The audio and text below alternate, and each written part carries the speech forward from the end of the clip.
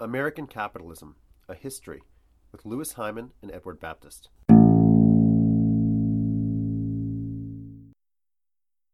Now that Louis and I have talked to you about the dynamics of the Malthusian world, the era in which human beings had agriculture but did not have industry, they had the ability to support larger populations, but they didn't have the ability to create rapid economic growth. Now that we've done that, what I'm going to do is move us very quickly through vast spans of history, and I have to apologize for doing so. There are some fascinating subjects that we simply can't cover. But what we want to do is get this story up into the second millennium of the Common Era, because that's when some things are going to start to change, and we're going to start to see some of the groundwork getting laid for what would ultimately be the Industrial Revolution and the rise of modern capitalism. So let's go back to that era where human beings had first started to invent agriculture. And that's something that happens at different points around the world. But generally, it happens between about 8,000 BC and 1,000 BC in a variety of places.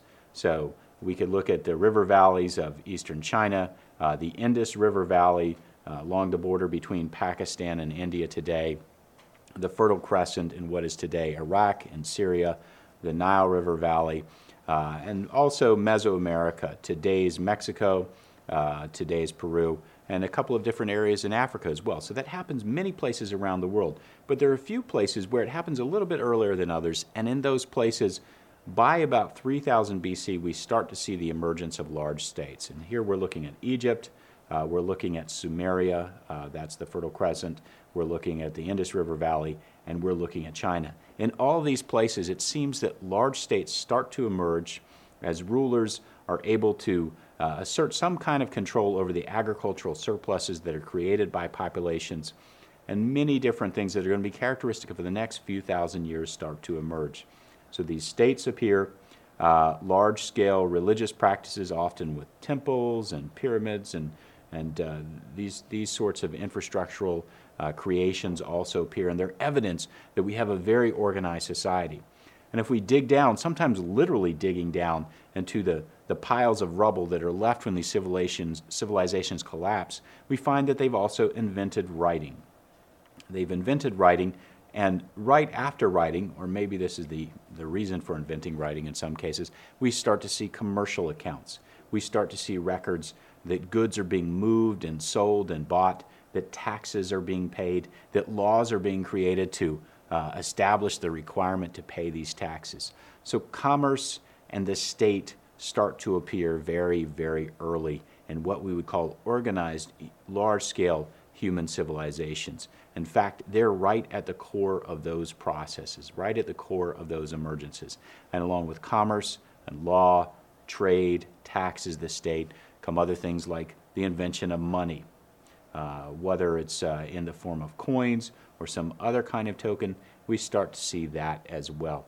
So by around 1000 BC, we've got several major nodes of civilization, major nodes of commerce, in which people are carrying out both short-distance trade and bulky commodities like fuel and food, and long-distance trade in lighter weight, higher value commodities like, again, precious stones or gold and other forms of money. All of these things are starting to happen at one time.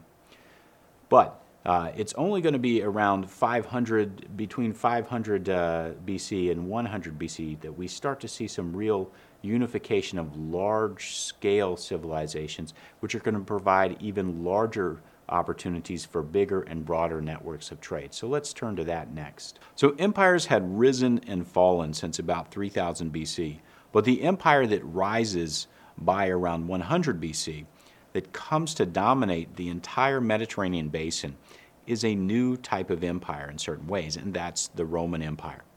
The Roman Empire is bigger than other empires.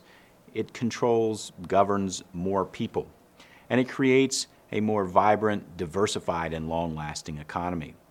Now, interestingly enough, one of the core elements of that economy is slavery. And this is interesting, first of all, because slavery develops in the Roman Empire as a sort of a commercial enterprise, as a way to make profits from war. So war brings in captives. Captives are brought by Roman generals to their farms, their estates in Italy, and those farms become really important commercial operations. But what happens then is that slavery is so successful that it pushes a lot of the Roman small farmers, the Italian small farmers, into Rome and other cities. And to some extent, that dynamic happens in other parts of the empire as well.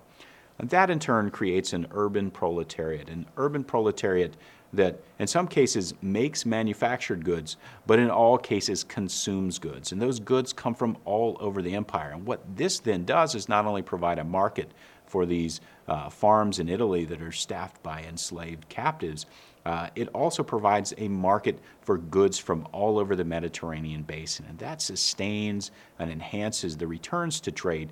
If you're a farmer in Egypt, or you're a farmer in Spain, or a miner in Cornwall in southwestern England, you can find a market for your goods, in large part because of this diversified economy that to some extent builds upon slavery generated in turn by war. That works very well for about 200, 300 years. But for some reason, and historians have been trying to explain this ever since it happened, for some reason around 200 AD, the Roman economy starts to sputter. It slows down. It might have been climate causes. There might have been a decline in temperature that hurts agriculture worldwide. It may have been driven by internal dissension. There may have been all sorts of problems. And in fact, probably all of those contribute to the eventual fall of Rome. But what is without doubt is that Rome does indeed collapse.